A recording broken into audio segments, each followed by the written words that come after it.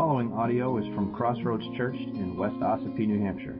For more information about Crossroads Church, you can go to www.crossroadsossipee.com. All right, let's get down to business. We're going to work again in Philippians chapter 2. I thank John Mangum for preach last week. I listened to this sermon. It's wonderful. So thank you for offering the word last week. We're going to start in Philippians in the book of Luke. Makes sense, doesn't it? Jesus said in Luke chapter 10, verse 30 through 37, He said, "A man was going down from Jerusalem to Jericho, and he fell among robbers, who stripped him and beat him and departed, leaving him half dead. Now by chance a priest was going down that road, and when he saw him, he passed by on the other side. So likewise a Levite, when he came to the place and saw him, passed by on the other side. But a Samaritan, as he journeyed, came to where he was, and when he saw him, he had compassion. He went to him and bound up his wounds, pouring on oil and wine. Then he set him on his own animal and brought him to an inn and took care of him. And the next day he took out 2 denarii and gave them to the innkeeper, saying, 'Take care of him, and whatever more you spend, I will repay you when I come back.' Which of these 3 do you think proved to be a neighbor to the man who fell among the robbers?" And they replied, "The one who showed him mercy." And Jesus said, "You go and do likewise." Now you've heard this story before, the parable of the Good Samaritan. We hear that expression all the time, right? Someone does something nice for somebody else that they don't know. We call him a Good Samaritan. If you're Jewish, it's kind of a mix of good and bad. You say they're good because they've done something nice. We call him a Samaritan, which, if you're Jewish, is an insult. You don't care. Doesn't matter. In Jesus' parable of the Good Samaritan, there are 3 men that encounter a poor guy that got beat up and robbed, going from Jerusalem to Jericho. A priest, a Levite, and a Samaritan. A Jewish priest, their responsibility was to offer sacrifice in the temple in Jerusalem. Once a year, the high priest would enter the Holy of Holies to make atonement for the sins of the people, to cover their sins with the blood of a sacrifice sprinkled on the Ark of the Covenant. A Levite, their responsibilities could range from leading musical worship to slaughtering animals for the sacrifices. They served as assistants to the priests at the temple in Jerusalem. Pretty important religious work. What do you say? Yes, the answer is yes. It's important work for Jewish people, religious work. Both the priest and the Levite, you see, because we don't have a good handle, I don't think, on geography, there's significance of going from Jericho to Jerusalem. Right? The guy who got beat up is heading from Jerusalem to Jericho. Jericho is where a lot of priests and Levites lived when they were not offering their service in the temple. It's not very far away. So they'd walk there. And as they're on their way to Jerusalem, that's where they encountered this man on the side of the road. They're both the priest and the Levite are on their way to Jerusalem to offer their sacrifice, their service in the temple, and didn't want to make themselves unclean by coming into contact with the poor fellow that was beaten half to death. They wouldn't be able to do their job if they stopped to help. They'd get bloody, messy, and then they couldn't go to the temple and offer their service. Right? So that's why most people think they decided not to get involved, and they go on the other side of the road and stay away from the guy that's all beat up. Now, we kind of read that, and I think sometimes we think, those guys are just jerks. They're ignoring him. But their motivation was not just, I don't want to get involved. They want to offer their service in the temple. And if they were stopped to help him, they couldn't do their religious duty. Ironic. The Samaritan may also have been on his way to Jerusalem to worship.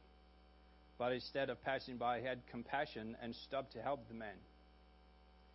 And at the end of the parable, Jesus asked the question, which of these three do you think proved to be a neighbor to the man who fell among the robbers?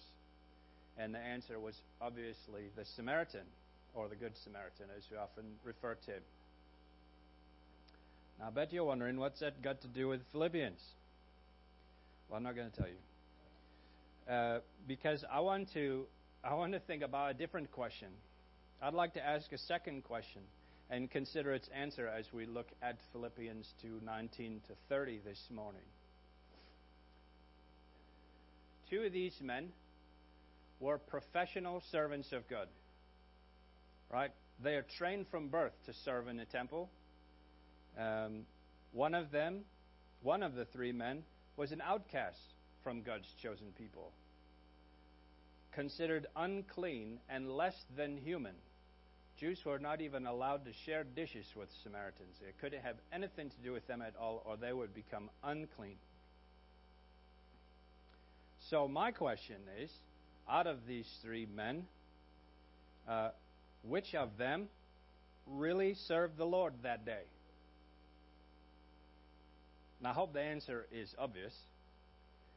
As we examine our text, we're going to look at the examples of Timothy and Epaphroditus, and I hope as we look at that, the answer to that question of who really served the Lord that day will become obviouser. That was funny in my head. More obvious. We're going to pray now, so I can start making sense, I hope. Father God, we thank you again for bringing us together this morning, and we thank you for your word, that we can look at it together and read the words that you wrote so long ago through the apostle. We just pray, Father, your Holy Spirit would open our eyes to see the truth of your word this morning, that your Spirit would move in our hearts, and we could respond to your message in faith. So we give you this time for your glory, that we might know you better. We love you and thank you in Jesus' name, amen. So we're going to look at our text in Philippians 2:19 through 30, and that's page 981 in the Pew Bibles, if that's helpful to you, and up here on the screen as well. Philippians 2:19. This is the Apostle Paul writing to the church of Philippi. I hope in the Lord Jesus to send Timothy to you soon, so that I too may be cheered by news of you. For I have no one like him who will be genuinely concerned for your welfare.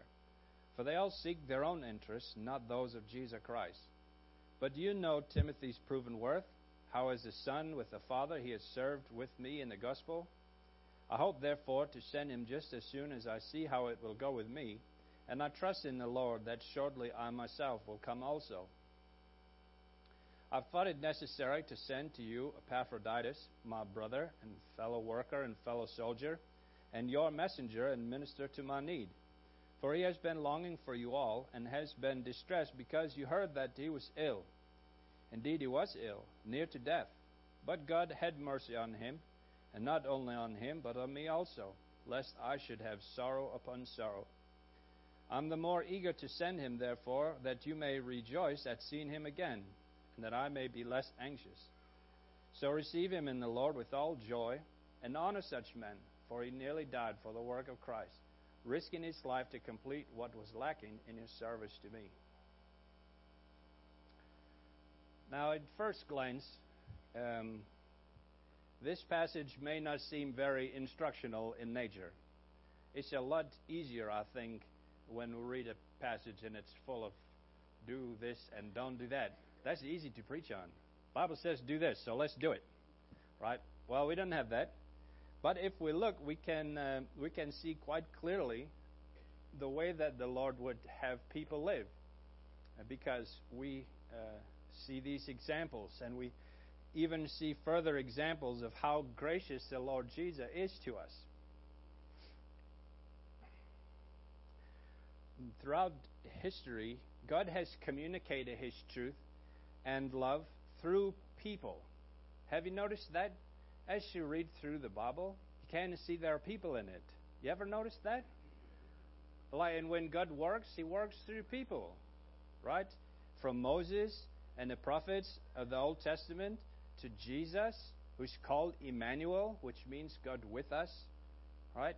The Word made flesh is what John calls him in the Gospel of John. And then there's the apostles, right? And apostles with a large A, a big A, capital A is the word. And then apostles with a small a, people that are sent out. We call them missionaries now, right? God uses missionaries and pastors and ministers down through the ages.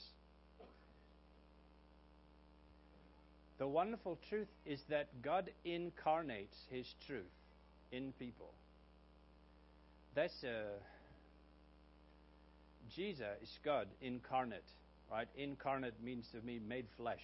He became flesh and walked among us, right? So God incarnates His Word in the people.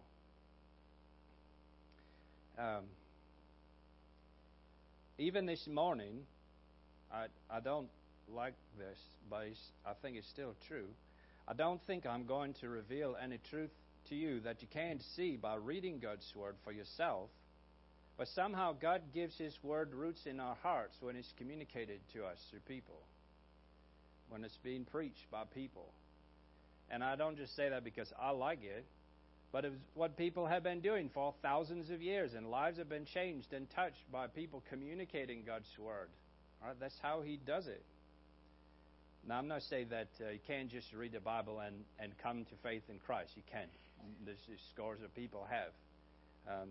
But this is the way God does it most of the time. He communicates His Word, His love through people. Now, we've seen in this letter, as we've studied Philippians over the last few weeks or months, or however long it's been, we have seen the examples of humble servanthood displayed by Jesus and by the Apostle Paul. Now, you remember where Paul is when they write this letter? He's in prison in Rome, right? He's on trial for sedition, or for, we call it treason. He's really on trial, going to be on trial for preaching Christ and Him crucified. Jesus, though He was in the form of God, veiled His glory and divine nature in flesh and became a servant, obedient to the point of death on the cross. That's His example of humble service, putting the needs of others before His own. That's what Paul was doing by preaching Christ. He wanted people to be saved in service to them, and he was in prison for it. And here in our passage we have two more examples of servants of the Lord Jesus.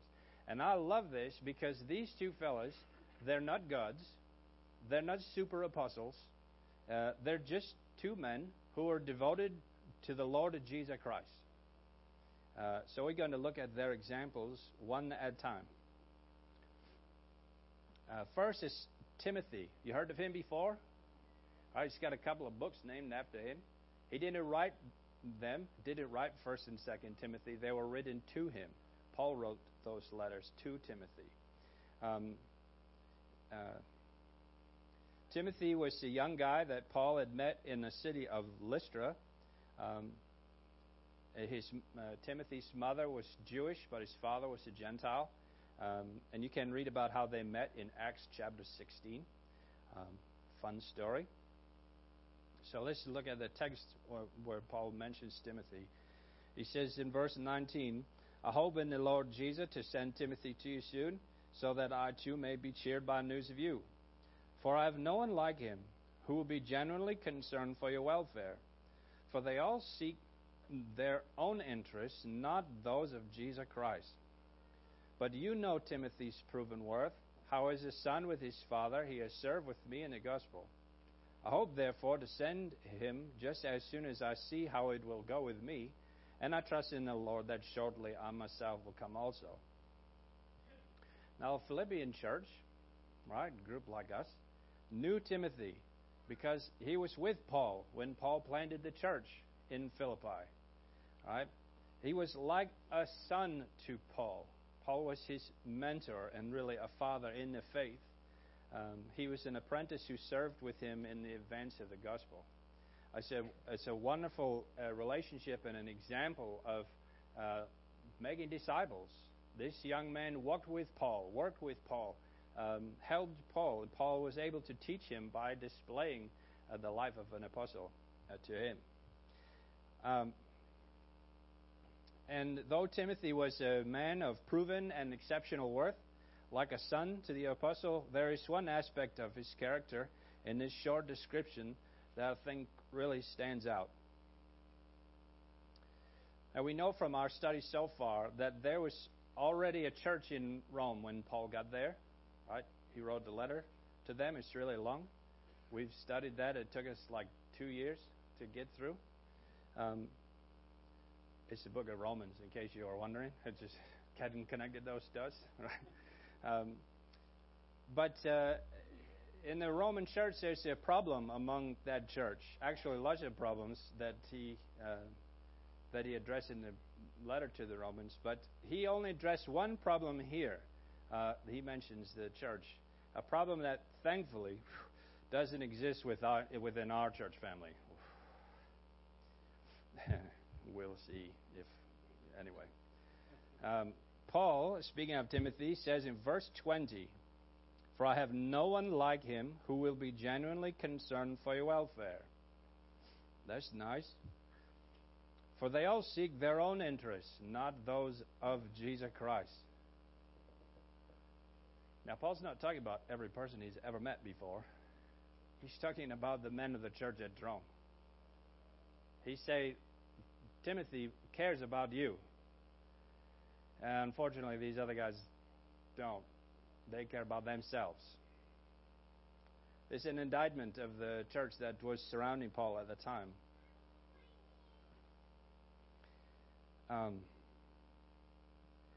And I think this points out something very important that maybe we've lost sight of. That there is a cost to following Jesus Christ. There is forgiveness, there is freedom, there is blessing, but there is also a cost. And the cost is ourselves. Listen to Jesus' thoughts on the cost of following Him in Luke 9, start at verse 57. As they were going along the road, someone said to him, to Jesus, he said, "I will follow you wherever you go."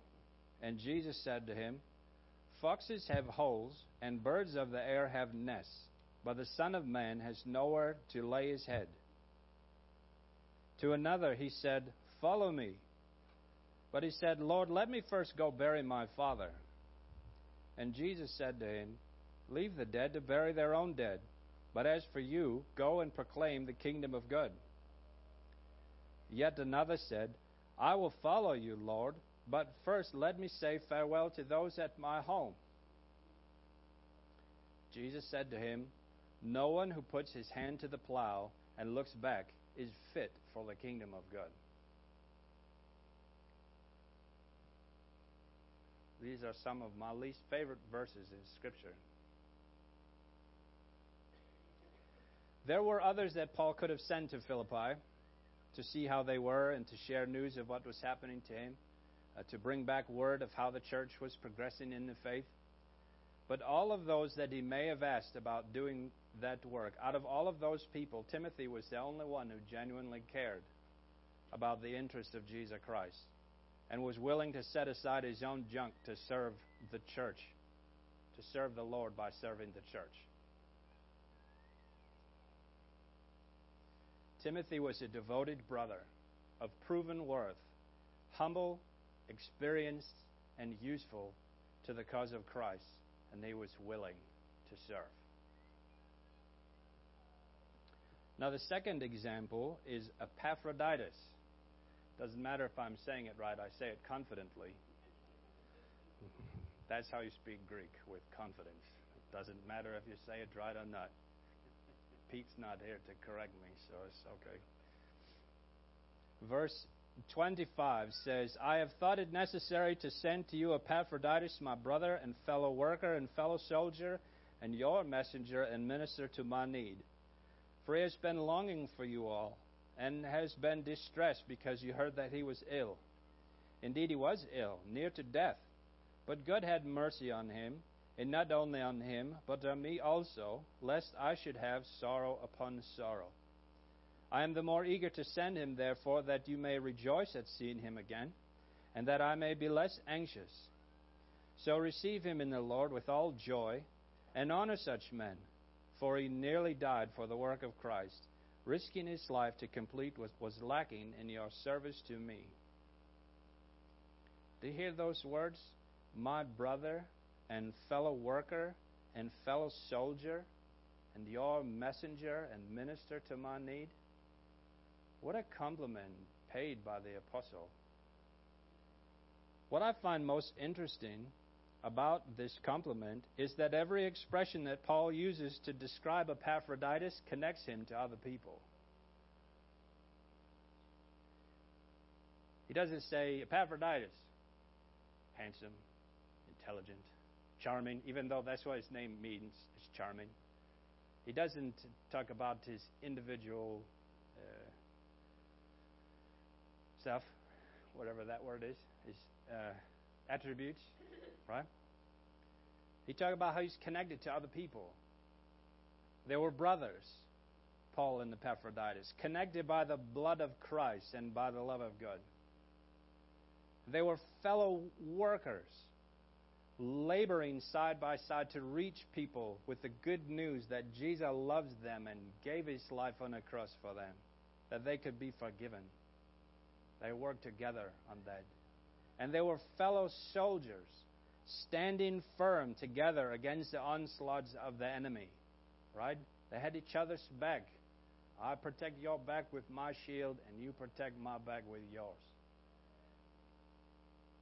Now, he could have just talked about his individual stuff, but instead he reinforced that the idea that we are in this together, in this work, in this battle, in this family. We're here together. Far too often, American Christianity is just about you and your faith. Just me and Jesus. That's all that matters. I don't need a church. I don't need anybody to tell me what to do. All I need is believe in Jesus Christ and I'm okay. Well, you're only halfway.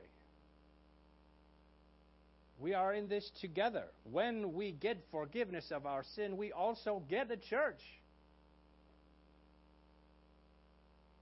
Do you know what a wonderful blessing that is? I mean, we all get along pretty good here. But we don't have to do this work alone. Epaphroditus even got really sick and almost died. Even so, his thought was not about the value of his own life. Oh, poor me, I'm sick.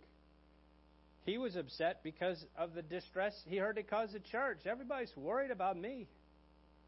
I know that feeling. He's distressed that he heard that his illness caused the church distress. But by God's mercy, he recovered from his illness, sparing Paul and the church the sorrow of losing him.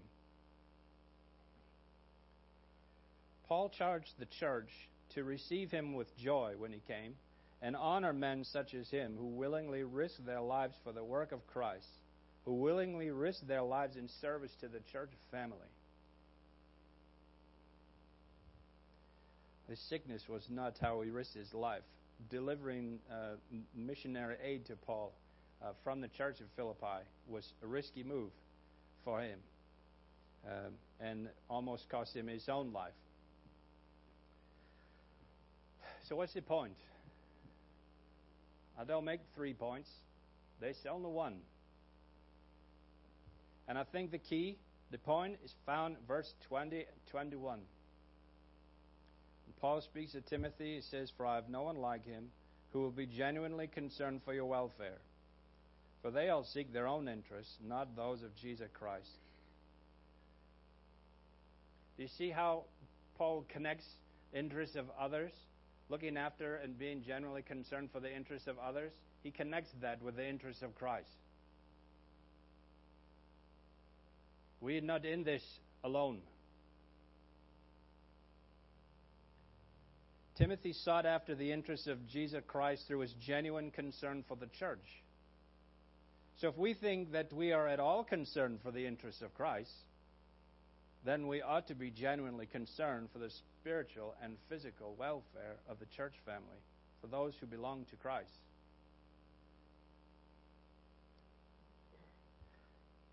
How that connects to the parable of the Good Samaritan, just in case you hadn't forgot.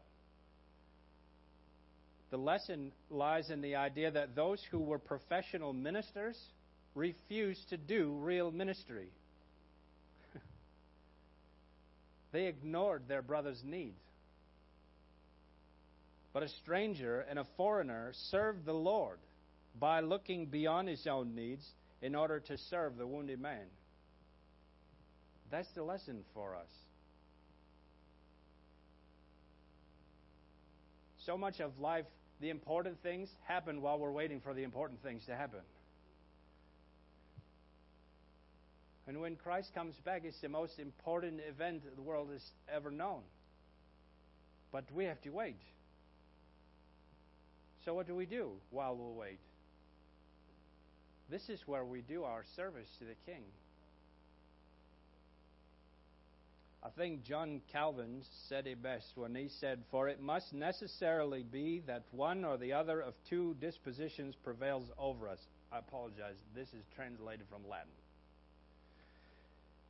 Two dispositions prevail over us. Either that overlooking ourselves we are devoted to Christ and those things that are Christ, or that unduly intent on our own advantage we serve Christ in a superficial manner.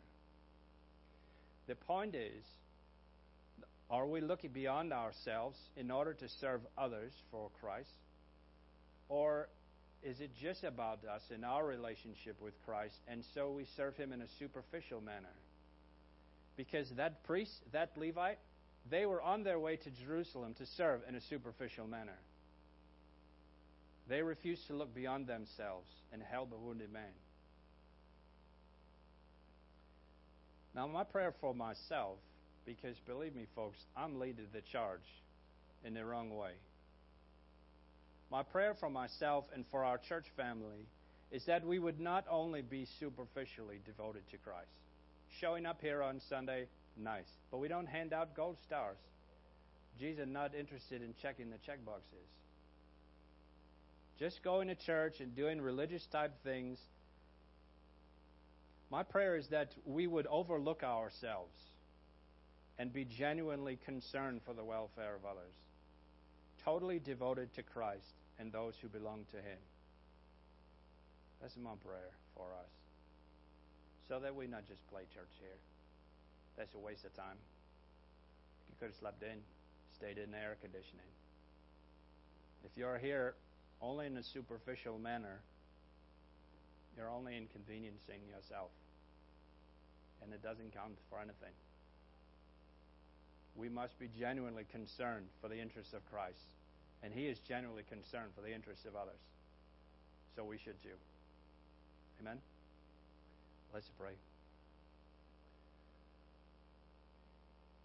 Father, we thank You that our forgiveness of our sin is not dependent on our actions, but upon our faith in Jesus Christ. Lord, by the power of Your Holy Spirit, with Your help, may we genuinely be concerned about the things that Christ is concerned with. Not just about dusting off our own hearts, but looking to the interests of others. May we look beyond ourselves and see the needs that are around us. People that are hurting, people that need help, people that need to hear about You. They're not coming here to church to hear me talk. But I pray that through our actions they would hear You speak. And we would be able to testify the wonderful love and forgiveness of Jesus Christ. May we be Your hands and feet here on earth as we await for Your return. We love You, Lord, and we thank You. In Jesus' name, amen. If you would like to participate in the mission of Crossroads Church through financial support, checks can be mailed to Crossroads Church, Post Office Box 576, West Ossipee, New Hampshire, 03890.